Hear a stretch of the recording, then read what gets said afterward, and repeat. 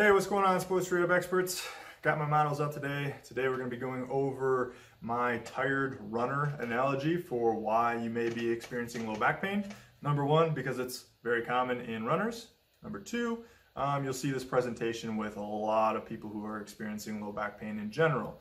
And it's one of the analogies that I use to describe why someone could be feeling low back pain chronically in their back. So anytime we're discussing low back, we need to be talking about rib cage and pelvis. The two are going to interact with one another.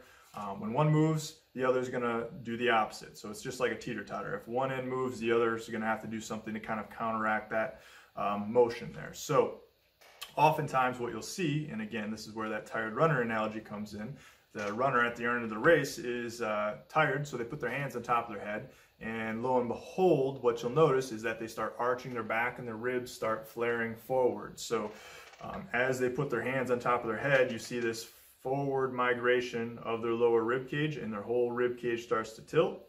As a result, their pelvis kind of starts to dump forward, and now they have this heavy arch into the low back.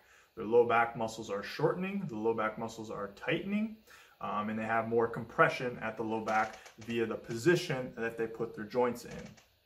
Now, again, not necessarily a bad thing, but if you hold that position for an extended period of time, it's no different than sitting on a hardwood chair and not being able to shift from butt cheek to butt cheek. So if I told you to sit on a hardwood chair and you can't move an inch, you can't move a muscle, you can't shift from butt cheek to butt cheek, at some point in time, that's going to become painful, simply because you weren't able to unload pressure. So pressure starts to accumulate, that compression to the tissue, to the vascular structures, to the nervous system, that starts creating a sensation of discomfort and perhaps even becomes painful. So same thing at your back is, if this is the tendency that we have to live in all the time, then that becomes problematic because we don't offload tissue and we don't offload pressure. Pressure starts to accumulate and it results in perhaps discomfort or potentially even pain. So someone should be able to display full movement capabilities back and forth to be able to offload that pressure more effectively. Now, the curious aspect of this is that if we actually look at the rib cage mechanics a little bit deeper, we have something called a bucket handle and a pump handle action that happens at the rib cage. And this is a respiratory mechanism that occurs. So the way our ribs expand down below at these lower ribs down below the sternum, essentially, is they will expand out wide and they will collapse inward. So there's this opening and closing that should be happening on inhalation and exhalation. So this is called a bucket handle because it's like the handle of a bucket swinging out wide and coming back in. So this is more of a side-to-side action that will happen in the rib cage that is associated with that. What these lower ribs are not necessarily meant to do is they're not necessarily meant to push forward, which is what you'll see a lot of people do, is that they'll flare the rib cage forward. These lower ribs become very, very prominent forward. Their whole center of mass, as a result, starts moving and shifting forward too, which then again creates pressure right around the L4, L5, S1 area, which subsequently, believe it or not, is exactly where your center of mass is. So it makes sense why you'd be experiencing pain, because if your center of mass is shifting forward because of how you perform respiration, that is a reason why you could be experiencing back pain. And that is exactly why these ribs are designed to mainly inhale and exhale in this plane of motion and not front to back. But again, not everybody necessarily knows that, and they just default to this extension strategy of breathing in, where they allow the rib cage to flare forward, and thus their pelvis will kind of dump forward too, and it creates more of this extension at the low back. So that is a respiratory reason why someone could be experiencing low back pain, because biomechanically, they're not necessarily performing the act of respiration in optimal fashion because it alters their center of mass.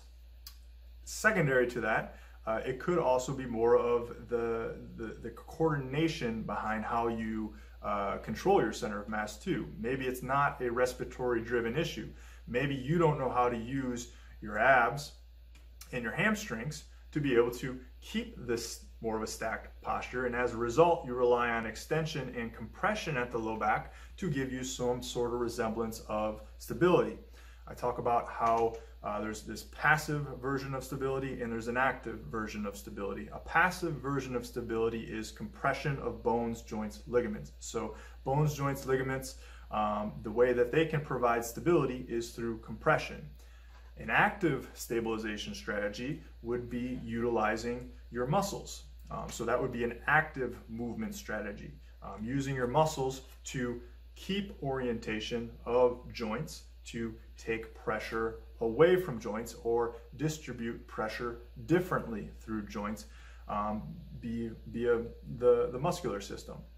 So that is another reason why you could be extending and compressing at the back, is because that is your way of creating some resemblance of stability, is through passive structures, which again is not necessarily a bad thing, but if done for an extended period of time and we don't teach our body how to orient itself a little bit differently, whether that's through improved coordination of the muscular system to hold orientation of the skeletal system a little bit better, or if that's through respiratory mechanisms, those two factors play a huge role into why someone experiences low back pain.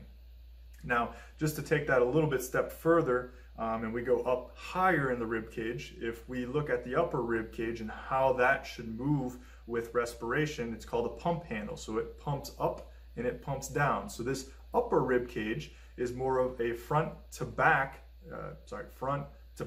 expansion that will occur here.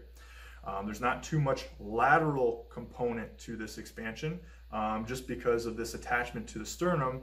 It's much more fused and dense here, as opposed to this cartilage down here is a lot more adaptable, which is why you'll see a lot of the compensations actually occurring down at the lower rib cage. But this can also create some type of compensatory mechanism as well too. So this should be normal inhalation and exhalation with the pump handle up and pump handle down occurring of the sternum. Now, one way that someone can exhale if they're trying to get their air out because they're performing a very high intense activity, or they're just putting a lot of demands on the respiratory system, we have to be able to exhale, right? So one way of exhaling, if we don't necessarily have full excursion capabilities at the lower rib cage, is by compressing at the thorax here. So that is the individual that you see with the rounded, hunched over back, is they may be using that position of roundedness to compress on the front side, to compress their thorax, to force air out when they're breathing, because the lower rib cage isn't actually doing what it's designed to do.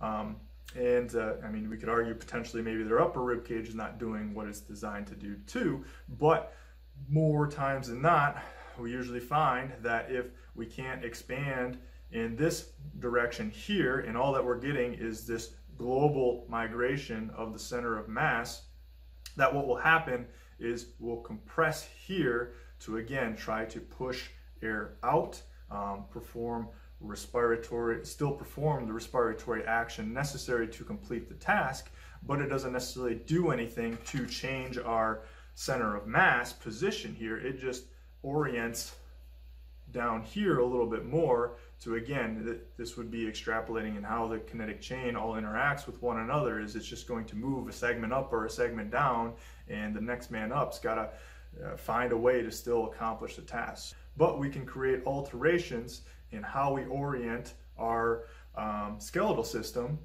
which thus is going to impact the muscular system, because the two play well with one another. If we impact the position of the joints, we're going to impact the position of the muscles. All right, so there you have it. That is the runner analogy for why someone may be experiencing low back pain. It's something common that you'll obviously see in runners, but it's something commonly that you'll see in low back pain as well too, is that position of pelvis and rib cage play a huge role into why someone is going to be experiencing low back pain. Subsequently, also that L4, L5, S1 area, if you're experiencing pain right around that region there, that is right where your center of mass is. So you need a muscular active strategy to be able to control your center of mass. That active strategy comes from using muscles such as the hamstrings, the abs, your diaphragm, because the diaphragm is a respiratory muscle, which is going to use the respiratory system to help control your center of mass as well too, because if the respiratory system isn't working in an optimal fashion or the way it's designed to do, then it will also alter your center of mass positioning